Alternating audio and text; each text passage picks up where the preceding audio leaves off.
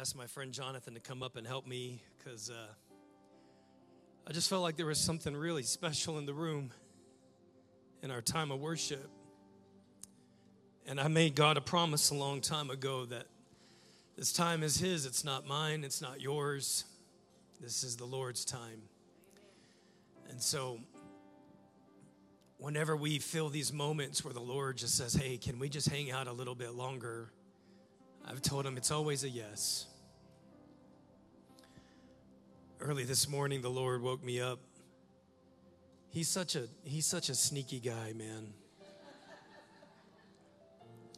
Because I'm like, Lord, this is an ungodly hour. And so then I turn over and I said, I'm going to just lay back asleep. And then He'll just say, hey, come, let's just hang out. Sometimes the Lord just wants to hang out with you. He doesn't want to get anything from you. He just wants to hang out with you. He wants to lock eyes with you. He wants to love on you. He wants to be with you. So I want to do that here for a few minutes. I want us to learn how to be a people that are comfortable with the presence of the Lord. To be a people whose hearts are tender and tenderized by the move of God's Spirit. To be a people who know how to relax and breathe in the presence of God. It's very important. What I want you to understand, church, is that to me, the most important thing that you get out of belonging to New Life Midtown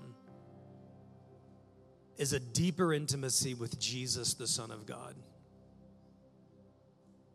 I hope you walk away every time you gather, whether it's a table group or whether it's an auxiliary event like a men's breakfast or a women's gathering. I hope you walk away after every Sunday morning saying, my God, I want to know you more deeply. My God, you are so magnificent. You are so great. You are so good. You are so holy. Like, that's what I hope you walk away with. God forbid you ever walk away talking more about me or music than you talk about Jesus in this house. Holy Spirit, we love you. We welcome you. We honor you. Just settle in, guys. We're going to pray here in a minute because there's some things that the Lord has burdened on my heart to pray, but I want us just to settle in the presence of the Lord. Let your heart open up a little bit more. Wade a little bit deeper into the river. Don't stay in the shallows.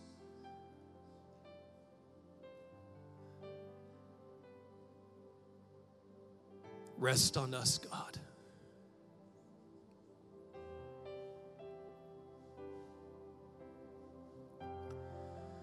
Cause dead things to come alive in us today, Jesus. Awaken our affections.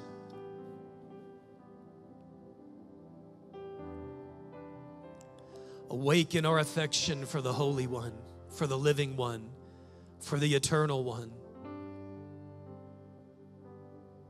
Awaken our affection for the firstborn from among the dead, Jesus, the faithful witness. We love you. Oh, we love you, Jesus. Maybe here for a few minutes you would just take time to thank Him for His faithful obedience to the Father and for His sacrifice and laying His life down for you. Jesus, we're so thankful. Thank you that you said yes to that heavenly invitation to leave glory and come to earth, to strip yourself of majesty, to take on humanity, to become one of us, to be like us, to suffer, to make yourself absolutely and completely dependent upon the Father, to be betrayed, to be mocked and spit upon, to be executed like a criminal. Jesus, thank you. I never want to forget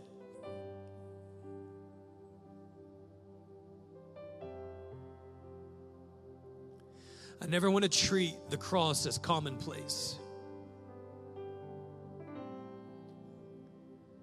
May we ever be reminded of who we would have been had it not been for the redemption of Calvary.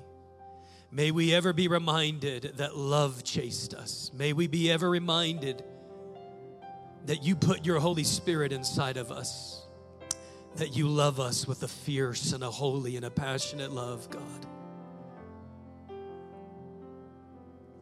May we ever be reminded that you are good.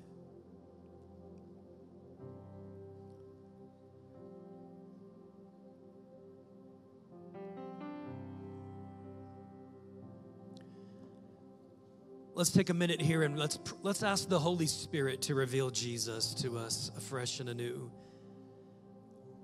It's very simple. You just say, Holy Spirit, reveal Jesus to me. Holy Spirit, open my eyes to the beauty and the worth of Jesus. Holy Spirit, make much of Jesus in my sight.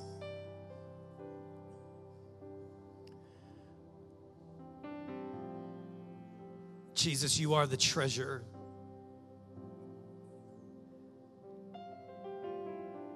And you're the pearl of great price.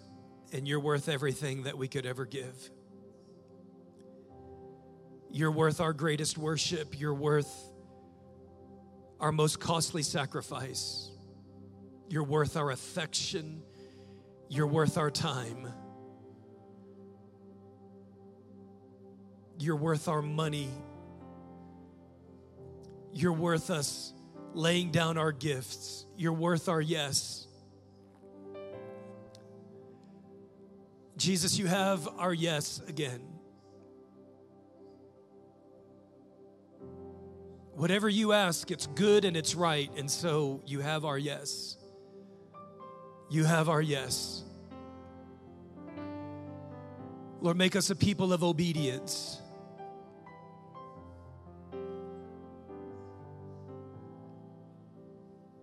You have our yes, Jesus. You deserve our yes.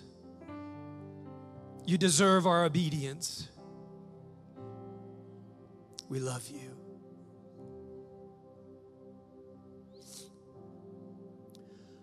I'm going to pray for a couple of things here. I want you to join me. Number one, I have the nations on my heart today. I'm burdened. I'm burdened for the unreached people groups of the world who have never heard the name of Jesus. They've never experienced what we experience on a regular basis. They have no written Bible in their language.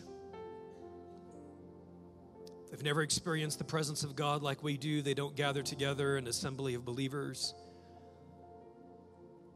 So I want to pray for the nations. I ask you to join me. I want to pray, secondly, I want to pray for our youth. Tuesday through Thursday, there's going to be people from all over our nation gathering together. It's going to be a holy convocation that's taking place up at North. And I want to pray that God encounter the next generation and mark them. Mark them. Mark them. Brand them for the kingdom. I ask you to join me. And then I want to pray for my wife who's preaching over at East today. She needs our help. She needs our prayer. God, we cry out today for the nations of the earth.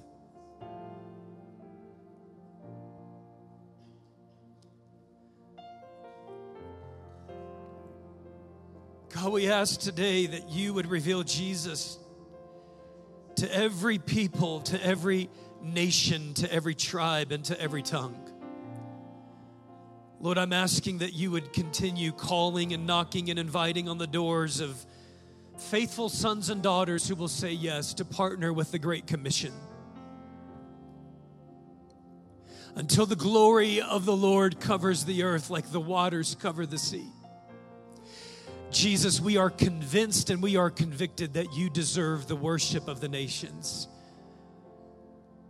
That heaven's worship choir will not be complete until it is comprised of every language and every people group, every ethnos on the planet, every ethnic group with their uniqueness, with their cultural uniqueness, We're asking today, oh God, that those that don't have gospel witness, that, Lord, we pray into the move and the movement and the mission of the Great Commission, that the gospel of Jesus would be proclaimed unto every nation, and then the end shall come.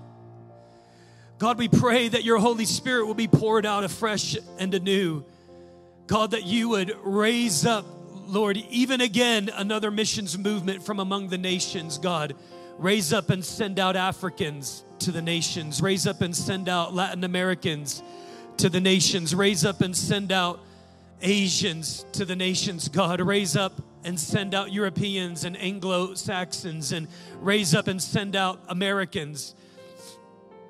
God, raise up and send out your church into this harvest field. Thrust us, God, into the harvest field until every people hear this beautiful redemptive message of the love of God.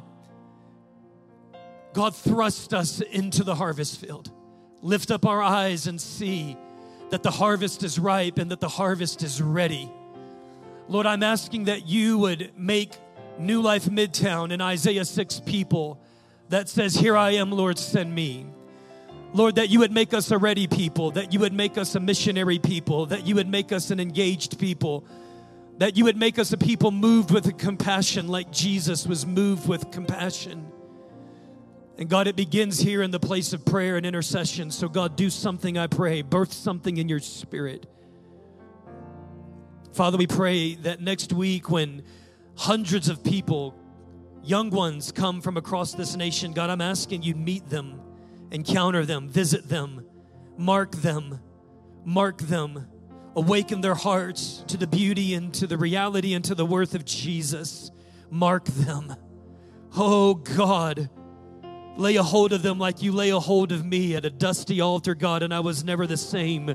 For the past 30 years, God, I've been chasing after you because in a moment, God, you laid a hold of me. So I'm asking that you lay a hold of the sons and daughters of the next generation, God. I'm asking for power encounters. I'm asking for the revelation of Jesus that comes by the presence and the power of the Holy Spirit.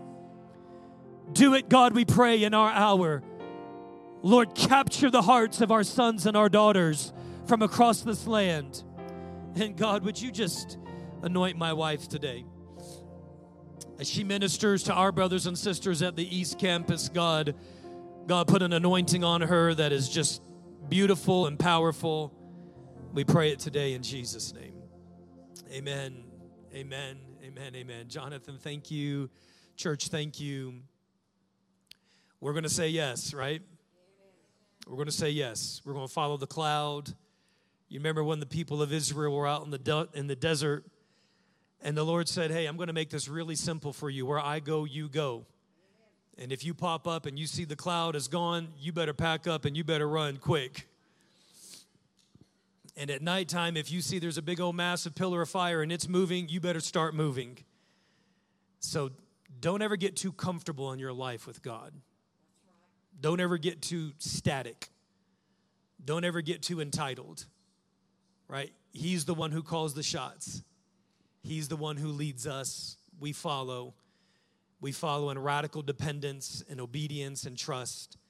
And in that following, there is just so much great goodness that God has for our lives, right? You believe that? Guys, I have a word that's burning inside of me, and I want to get there quickly. So turn with me, if you would, in your Bibles to the book of Acts, chapter 10. All of you who are new with us today, we love you, and we're just so glad you're joining us, whether it's for the first time or whether God says, hey, I want you to join this people. We welcome you today. Amen. And we extend the hospitality of the Lord to you, and we pray that God meet with you and that God's people meet with you in an authentic way and in a powerful way today. God bless you. Acts chapter 10, we're going to begin in verse 34. I'm fast forwarding a lot. So to catch some of you guys up to speed, about 3 weeks ago, Pastor Jonathan launched us into our summer series on the Spirit-filled life. He did a masterful job, as he always does, out of Acts chapter 2, talking with us about some of the characteristics of the early church, how they gathered together, how they were devoted to the apostles' teaching, how they were a people of the Spirit, but how that kind of manifested itself in very ordinary ways. And then Pastor Christy came and gave us a remarkable word reminding us of our missional foundations, that we are a people of encounter, we are a people of formation, and we are a people of mission. Now that I believe that's every congregation, every people that call themselves a called out ecclesia or a church, but specifically those are our marching orders. Like when we come into this space, I'm coming in with faith that you encounter God. I'm praying that, I'm believing that you encounter God, that God is not a faraway concept or idea, that he's as close as our very next breath, and the reality and the fullness of God come and invade our hearts, and we are a people that are marked by encounter, but we're also people that are formed by the scriptures, by truth, and we're formed by the Spirit, and we're also people that engage with God and his mission in the earth. So today I want to talk with you about the fact that to do these things, we must understand and we must partner with the fact that we are anointed for good works. Can you say that with me today, church? Say, I'm anointed for good works. With a little bit more gusto, can you say, I'm anointed for good works? Because you're not quite convinced, and it's my task here in the next 15 minutes or so to convince you that you, in fact, are anointed for good works in the same way that Jesus was anointed for good works. So we're picking up the story here in Acts chapter 10. God has gone through some really great lengths to set up a divine appointment between a man by the name of Peter, who is now one of the apostles or the leaders of the early church. Peter was one of the disciples. He was called by Jesus. He followed Jesus for 3.5 years, and he found himself emerging as one of the primary voices of leadership in the early church when the early church was started. Peter is called away into a vision, and he has this unique vision where God opens up the heavens, and he begins kind of dropping down this tent of all these different animals, and he invites Peter to eat of these animals. He's like, kill them and eat them, they're good. Now, in the Jewish culture, there were certain animals that were marked as unclean. And so for their particular dietary laws, Peter is saying, these animals are not unclean. And so this is so deeply embedded into Peter's makeup that he is having this argument with God. Argument's probably a strong word, but God has to show him the same vision 3 times in a row so that he can begin unwiring this thing that is so socially and culturally embedded into who Peter is. And God is giving him this prophetic message that supersedes food. Essentially, what God is trying to get Peter to understand is that there are people that you once considered unclean, and they are not unclean. Peter, I need you to understand that I'm a God of all ethne, all ethnos, all people groups. That I am a God of not just Israel, that I'm not just a God who favors the Jewish people, but I'm a God who wants every single people group on the planet to come into a knowledge of who I am. While this is happening, there is a man by the name of Cornelius. He's a Gentile. A Gentile, very simply, is any other people group that is not Jewish. And Cornelius is receiving a vision right around the same time, and it's a vision of an angel, and the angel is telling him, there's a guy who has something that you need to hear. His name is Peter. This is exactly where he's living. So fetch a company to go get him and invite him to come to your house, and this is where we pick up the story. Peter says yes, and the only reason he says yes is because God's been doing work on Peter and showing up to him in a vision 3 times. The company or the delegation from Cornelius' house show up to Peter. They say, hey, we feel like you have something really important to share with us. And on a different message, what I can talk with you about is the fact that we have been given the privilege of communicating the message of the gospel. That privilege belongs to humanity. Notice that The angel didn't tell Cornelius the gospel. The angel told Cornelius, you've got to go find another human being to tell you this message, because the beauty and the privilege of sharing the message of the gospel belongs to the redeemed ones. It belongs to us. Peter shows up, and when he shows up to Cornelius' house, Cornelius has called a party together. He's got the whole family there. They've invited their aunties and their uncles and their cousins. They've got distant neighbors, and they're all squeezed in to Cornelius' house, and they're like, let's go. What you got? We're ready. Tell us what you want to tell us. And Peter, right on the spot, has this epiphany, and he's like, my God, all of the things that I have read throughout the majority of my life, through all the prophets, they're all crashing into a point of revelation where I automatically in this moment understand you are the God of the nations. Acts chapter 10, verse 34, then Peter began to speak, and he said, I now realize how true it is that God does not show favoritism, but he accepts from every nation the one who fears him and does what is right. You know the message that God sent to the people Israel, announcing the good news of peace through Jesus Christ, who is Lord of all. You know what has happened throughout the province of Judea, beginning in Galilee after the baptism that John preached. And here's the verse that I want us to get. Verse 38. How God anointed Jesus of Nazareth with the Holy Spirit and power. Man, that's just good stuff right there. I'm going to need you guys to wake up just a little bit this morning, because there's something really deep inside of me. I need you to work and pull it out. There it is. Thank you, Josh. I might just preach just to you. Here we go. I'm just going to turn right here. Y'all want something, y'all going to have to talk to me. How God anointed Jesus. Now, what you've got to understand is that we can't go too deep into Christology here, but when Jesus was sent from heaven, Philippians 2 tells us that Jesus fully became a man. He was man.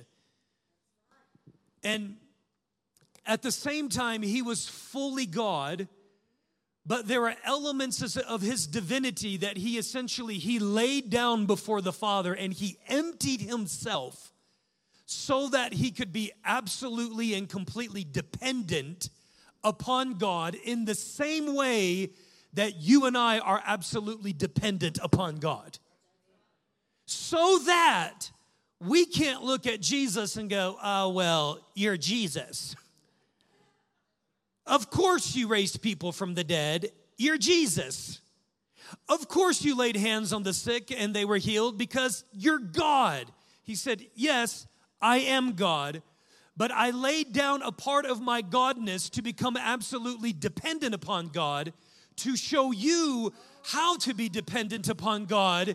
And in the same way that God anointed Jesus with the Holy Spirit and power, that is the same way that you're to live your life and I'm to live my life day in and day out. And listen, friends, we're not just anointed for things that we would put in a quote-unquote spiritual category. Jesus was anointed by the Holy Spirit and with power. Look at the next phrase here. I love this. And how he went around doing good. Period.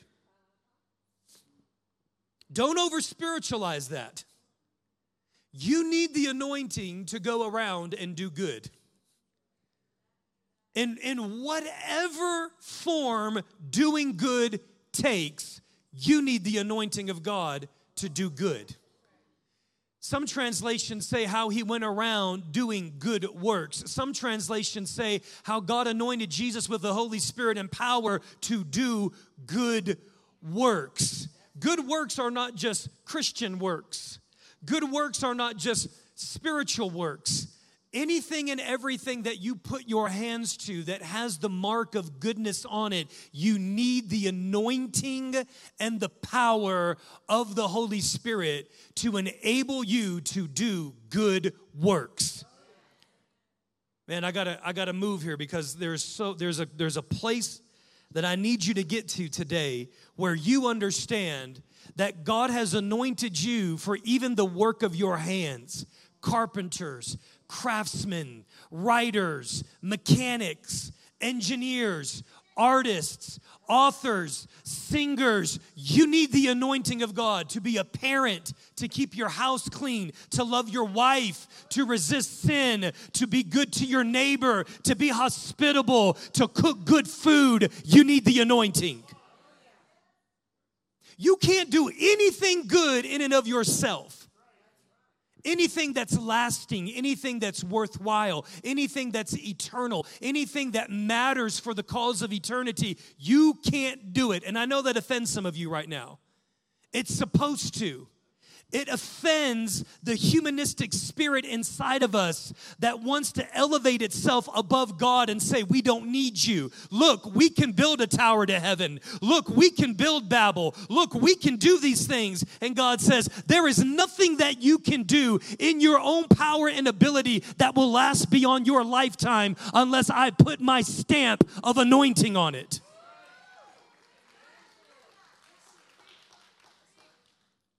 You're either going to build a tower for yourself, or you're going to lay yourself down and build something that's going to last throughout all of eternity. Look with me at Luke chapter, time.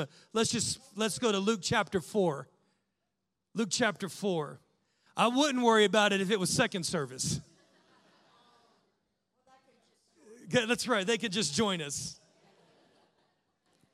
Luke chapter 4, Jesus comes out of the wilderness, and in the wilderness prior to him going into the wilderness, he's baptized. And something that you need to catch in Luke chapter 3 is that when he's baptized, the Holy Spirit comes upon Jesus in bodily form. And in this moment, I believe Jesus was baptized in the fullness of the Holy Spirit. And the Holy Spirit, in his fullness, came upon Jesus, filled Jesus, and remained with Jesus. You'll notice that Jesus does nothing in terms of his miracles, in terms of his ministry, in terms of anything that he does for the kingdom of heaven until his baptism. Why is that? Because he needs the anointing. He needs that endowment, that power, that ability. He needs that empowerment from God for everything that he did. Every parable that Jesus taught, he taught under the anointing. Every conversation that Jesus got into where Pharisees and teachers of the law were trying to trap him, he got out by the anointing. Every sick person who came to him and laid their hands on him, or he laid their hands on them, he healed them by, say it with me, the anointing. The anointing of the Holy Spirit is how Jesus lived his life and his ministry. Luke chapter 4, verse 16, he went to Nazareth where he had been brought up. And on the Sabbath day, he went into the synagogue as was his custom, and he stood up to read. And the scroll of the prophet Isaiah was handed to him. Unrolling it, he found the place where it is written, verse 18, the Spirit of the Lord is on me because he has anointed me. The anointing is for a purpose. We're not anointed just to walk around and say we're anointed.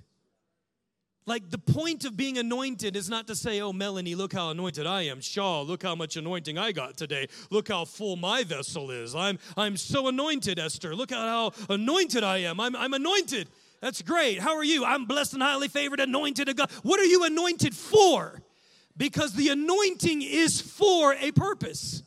The anointing is for an assignment. The anointing is for us to partner with God to fulfill God's ultimate mission, to reveal Jesus in the earth, and to bring his kingdom to bear in every part of society. That's why you're anointed. You're anointed to do good works and to heal all those who are under the oppression of the devil. That's why you're anointed. You're anointed to be a lampstand, to be a light, to be a witness. You're anointed to proclaim the goodness of God and testify to his mighty works. And you're anointed to be creative. You're anointed to do everything that God has put you on this earth to do. He sent me to proclaim freedom for the prisoners, recovery of sight for the blind. He has anointed me to proclaim good news to the poor, to set the oppressed free. And what I need you to do, church, is I need you to see these things not from a religious lens. Like there are some of you that are setting the oppressed free, and you're doing it in a way that doesn't look like an altar call and come out. Like some of you are setting the oppressed free as sitting at a coffee shop and by being an incarnational listening ear. And you're being present, and the fullness of the Spirit of God inside of you that is able to enter into someone's grief and brokenness and pain is setting them free because you're anointed to set the oppressed free. Oh, what does it mean to be anointed? Very simply, the word to anoint means to consecrate. It means, look at this, it means to consecrate. What does consecrate mean? To consecrate something means to set it apart for a sacred role or a special function. How many of you guys have special things at home that you only break out at special times? Dishes, right? Those things are anointed. They're consecrated. They're set apart. Kids, don't touch those. You're going to break them. We pull the special china out for special purposes because that china is consecrated for special purposes. Are you with me? So when you anoint something, you are placing oil on something that says now this thing is set apart for a special purpose, for a special function, for a sacred role. All right, let's go old school. Let's go to Exodus chapter 30. Yeah, right? We're going way back. Exodus chapter 30, verse 22. So God teaches the people of Israel how to produce a certain kind of oil, and the function of that oil is to anoint things so that the things that are anointed are set apart for special functions. Are you tracking with me? The purpose of the oil is to set apart other things for special purposes. But it's not just any oil. And he's not Crisco. It's not vegetable oil. It's not lard. Right? It is a special oil so that when this oil touches special things, everyone knows that those special things are set aside for special functions. Then the Lord, verse 22, then the Lord said to Moses, take the following fine spices. I'm going to blaze through this. 500 shekels of liquid myrrh, half as much of fragrant cinnamon, 200 shekels of fragrant calamus, 500 shekels of cassia, all according to the sanctuary shekel, and a hin of olive. Make these into, watch me, a sacred anointing oil, special, divine. A fragrant blend, which is by the work of a perfumer, right? There's skill, there's intentionality. It will be the sacred anointing oil, and then use it to anoint the tent of meeting, the ark of the covenant, the table, all of its articles, the lampstand, its accessories, the altar of incense, the altar of burnt offering, all of its utensils. In other words, everything that is in the tabernacle, which was a precursor to the temple, which is a precursor to us. Everything that is in the tabernacle that is used for the worship of God, God says anoint it and set it apart. I'm going to have to save this for another day, but I'm going to have to give you a little bit of a foretaste of the fact that we have made holy things common.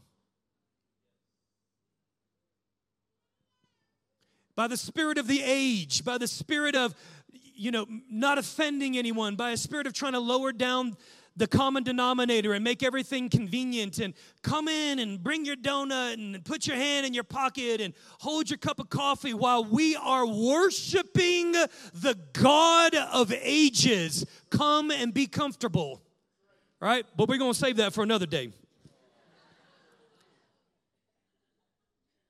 Look at verse 29. You shall consecrate them. Why? Why are we consecrating them? So that they will be holy.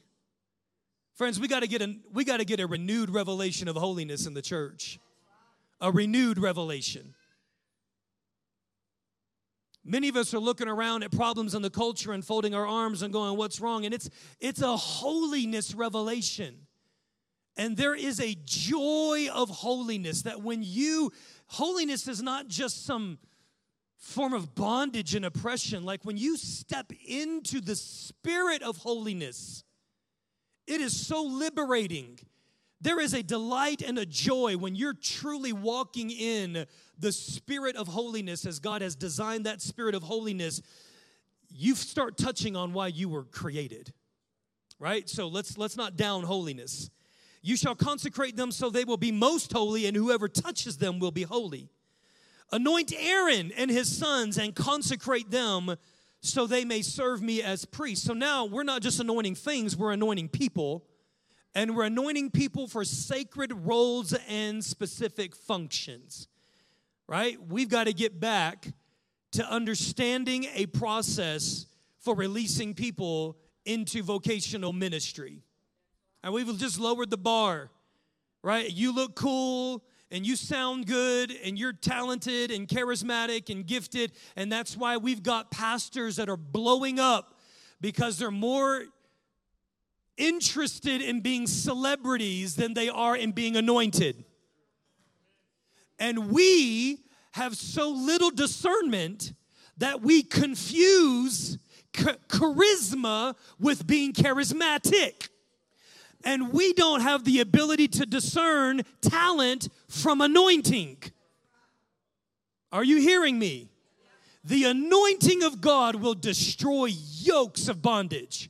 You know when you're sitting up underneath an anointing because God begins to partner with that anointing and do things in your life that can't happen just by somebody who's talented. We're not looking for TED Talks up here. We're not trying to bring comedians up on the stage and entertain you. We want anointed vessels that destroy the yoke of the oppression of the enemy off of your life. Right? Your marriage doesn't need just a talented speaker. Your marriage needs somebody who's anointed to get you into a place where you can get revelation so that you can run to the cross and get freedom, so that the covenant of marriage can be maintained in your life for future generations. All right now. Verse 31, say to the Israelites, this is to be my sacred anointing oil for the generation to come. Verse 32, this is amazing. Do not pour it on anybody else's body, and do not make any other oil using the same formula. We're going to save that one for a Wednesday night. That's a rabbit hole that'll take us about 2 hours minimum and a big giant soapbox. Listen to this. God is saying, I'm going to give you a formula. I'm going to give you a formula to create an anointing oil that's specific purpose is to set things and people apart for sacred purposes. But watch me, do not take what I'm giving to you and then replicate that thing and prostitute it out for other purposes. It is sacred. Say sacred. And you are to consider it sacred. Whoever makes perfume like it and puts it on anyone other than a priest must be cut off from their people. The anointing's no joke. I need you to hear today that there is a process, that there is intentionality, that there is a purpose, that there is a power in the anointing. I need you to hear today that when Peter stands up and he talks to a group of Gentiles and he says, God anointed Jesus with the Holy Spirit and power, he's drawing on thousands of years of tradition.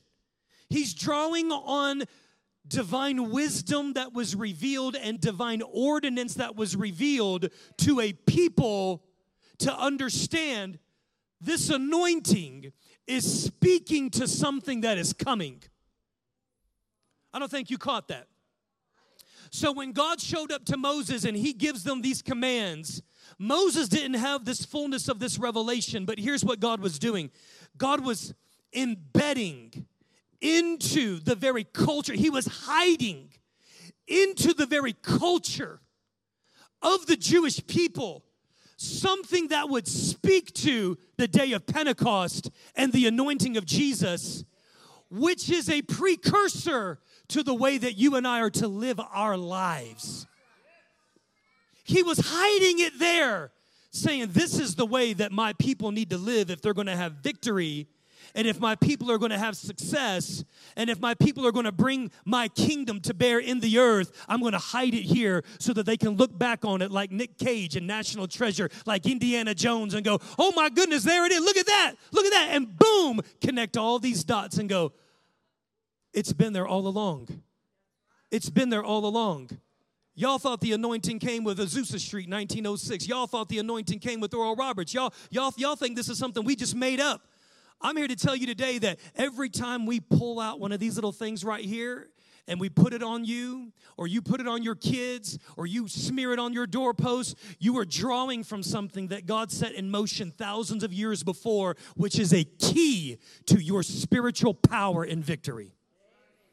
All right, So, God anoints people for sacred roles. Now, we just saw here, and there are several times where God anoints. In Exodus, Leviticus, and Numbers, he anoints priests. So we got that. But he also anoints kings. Turn with me to 1 Samuel chapter 16. 1 Samuel chapter 16, verse 1. We all know about young David. We all marvel at the fact that David stood up against this massive 9-foot giant and was just endued with this holy boldness and this holy courage and this holy power. And we go, wow, David must be such a mighty, powerful man of God. Where'd that come from? Where'd that come from? If y'all ain't getting it now, he was anointed. He was anointed. This wasn't just in David's makeup. David was able to stand up when, watch this, an entire army was running away, cowering in fear, and he was able to go one-on-one because he was anointed. The anointing will empower you to face giants in your life. The anointing will empower you to defeat enemies that have remained in your family bloodline for generations. It's the anointing. 1 Samuel chapter 16, verse 1, the Lord said to Samuel, how long will you mourn for Saul, since I rejected him as king over Israel? Fill your horn with oil and be on your way. The oil is one of 5 symbols in the Bible for the Holy Spirit, by the way. Fill your horn with oil and be on your way. For I am sending you to Jesse of Bethlehem. I have chosen one of his sons to be king. But Samuel said, how can I go? If Saul hears about it, he will kill me. And the Lord said, take a heifer with you and say, I have come to sacrifice to the Lord. Verse 3, invite Jesse to the sacrifice and I will show you what to do.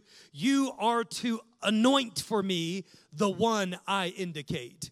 Fast forward, let's jump down a few verses to verse 12, same chapter. So he sent for him, and he had him brought in. So what's going on here is Samuel brings all the sons out, and they all look amazing. They're all 6'4", 6'6", broad-shouldered, handsome. And each one, Samuel's going, you got to be the one. Nope, you got to be the one. Nope, you got to. He goes all the way down the line. 7 or 8 brothers, and Samuel's confused. Is there anybody else here? And they're all like, yeah, well, there's that guy. You know, the skinny one, the runt, the guy that many scholars believe was actually sired by a different wife, so he was a half-brother. We'll go there another time, too. The guy who stings because he's always hanging out with the sheep, he's a little bit weird. He's poetic and artsy. Yeah, Samuel's like, get him. This is David. They bring David in verse 12. So he sent for him and had him brought in. He was glowing with health and had a fine appearance, and he was handsome. And the Lord said, rise, rise and anoint him, for this is the one. Friends, don't ever disqualify yourself. Don't ever disqualify yourself. For them, there are some of you in this room, by the word of the Lord, I'm going to tell you today, some of you are called to a measure of public ministry or public leadership or public influence. And if you are not in the public space right now, then go deeper in the secret place until God pulls you out of the secret place and sets your feet in the public space. But don't be anxious to be in the public space until God sets you in the public space. And until God puts you in the public space, become comfortable with the secret place. Verse 13, Samuel took the horn of the oil and anointed him in the presence of his brothers. And from that day on, the Spirit of the Lord came powerfully upon David. You need the anointing. You need the anointing. When the king at that time was demon-possessed and demonic spirits would come upon him and he'd start going crazy, they'd say, call in David. And David would take his little harp and he would play that harp. And all of a sudden, a deliverance anointing would fill the room. Do you think that's because David was just a great harp player? No, he was anointed. And then when the king started throwing spears at David and running after him and chasing him down, and David had opportunities to kill that king, and he says, I'm not going to do it. Do you think it's just because he was a noble man? Nope. It's because he was anointed. And when they would send out the general, and they would send out David, and they would go fight their enemies, and they would come back, and they would say, Saul has slain his thousands, but David has slain his tens of thousands. Is that because he was just, some gladiator, Russell Crowe-like figure? Nope. It's because he was anointed. And it's easy for us to look at someone like David and go, oh, David, one of the heroes of the faith. Some of y'all know where I'm going with this. Friends, all of that, David didn't even have the Holy Spirit within him, right? All of that is a picture. It is a type and a shadow. The life of Jesus, it is a picture. It is a type and a shadow for the way you were called to live your life. Look with me, if you would, at the book of Exodus again. I told you that we're anointed for specific roles, but we're also anointed for specific assignments. This is going to blow your mind. Jason, this is going to blow your mind, bro. I'm telling you, man, you're going to love this one. Look at this, Exodus 31, verse 1. So then the Lord said to Moses, this is the first time the phrase filled with the Spirit is ever used in the entire Bible. All right? And whenever you see something for the first time, it's usually very significant. I'm going to say this and we'll be done. This has to be a two-part message. Come to Wednesday night. Then the Lord said to Moses, see, I have chosen Bezalel, son of Uri, the son of Hur of the tribe of Judah. Verse 3, and I have filled him with the Spirit of God. I have filled him with wisdom, with understanding, with knowledge, and with all kinds of skills. Why? Why? Certainly it's for him to do priestly duties, right? Right? Certainly it's for him to preach or proclaim or lead or be a prophet or be a judge, right? Certainly the first time God would use the phrase filled with the Spirit, it would have to be for some magnificent spiritual endeavor, right? Right? You're not agreeing with me today. This is the first time God fills somebody with the Spirit. This is unbelievable. Verse 4, to make artistic designs for work in gold and silver and bronze, to cut and set stones, to work in wood, and to engage in all kinds of crafts. What does that tell you? What does that tell you? That tells you that you need the anointing to work with your hands. It tells you that you need the anointing to be a great cook. It tells you that you need the anointing. You think you're just slugging it out and things are just boring and mundane, or you thought that you're just brilliant and creative and you got that idea for that project while you were asleep. No, you're anointed. You need the anointing on your hands. Those of you who work in the medical community, stand up. Come on, man. Come on, let's go. Listen, everybody stretch forth your hands. You need the anointing of God to lay hands and to help people recover. You need the anointing. So right now, in the name of Jesus, may the anointing of God be upon you to be a healer. May the anointing of God be upon you to alleviate people from their pain. May the anointing of God be upon you to understand and rightly diagnose the root and the cause of people's brokenness and dysfunction. And by the wisdom of God, bring solutions, bring programs, bring remedies in order to relieve people of pain and bring them into wholeness and health in Jesus' name. Amen. Amen. How many of you guys are artisans? All the artisans in the house, in every field, stand up. Artists, singers, musicians, composers, authors. Stretch forth your hands in the name of Jesus. Be anointed. Be anointed to draw, paint, take pictures, photography, be anointed to create, be anointed to write music, be anointed to perform, be anointed to dream the dream of God, be anointed to bring beauty into the earth realm, be anointed by God today in the name of Jesus, to be artisans, to be artists, to be balladeers, to be dancers, to be craftsmen, to be engineers, to be problem solvers, be anointed in the name of Jesus. Woo, this is fun. All right, everybody stand with me today. I'm just going to pray for all y'all. Whatever it is that you put your hands to, and most of you will not be in what is called like vocational ministry like I am. And thank God for it. Because the Lord needs you to be a pastor on military bases. And the Lord needs you to be apostles in your business community. And the Lord needs you to be prophets in your classrooms. And the Lord needs you to be teachers to your children. So in the name of the Lord Jesus Christ today, according to Acts chapter 10, verse 38, that in the same manner and in the same spirit that God anointed Jesus with the Holy Spirit and power to go around and do good and to heal people from the oppression of the devil because God was with him, I declare over you today, church, that you're anointed by the Holy Spirit and with power to fulfill the calling of the Lord on your life, to do good works. You're anointed by the Holy Spirit and with power to lay hands on the sick and to see them recover. You're anointed with the Holy Spirit and with power to preach and proclaim and share and tell the good news of the story of God. You're anointed with the Holy Spirit and with power to listen incarnationally, to bring the healing power of God into the broken places of our society. You're anointed with the power of God to create and to dream and to release solutions to problems, to be builders, to be reconcilers. You're anointed by the power of the Holy Spirit in Jesus' name. Amen. Guys, this is all possible. Yeah, you go ahead and clap your hands to the Lord today. You got to get this. You got to get this. Guys, I ask the Lord to anoint me every morning before I launch out. I ask the Lord to anoint me. Last week, we were at Waterworld. Quick story. We're going to Waterworld.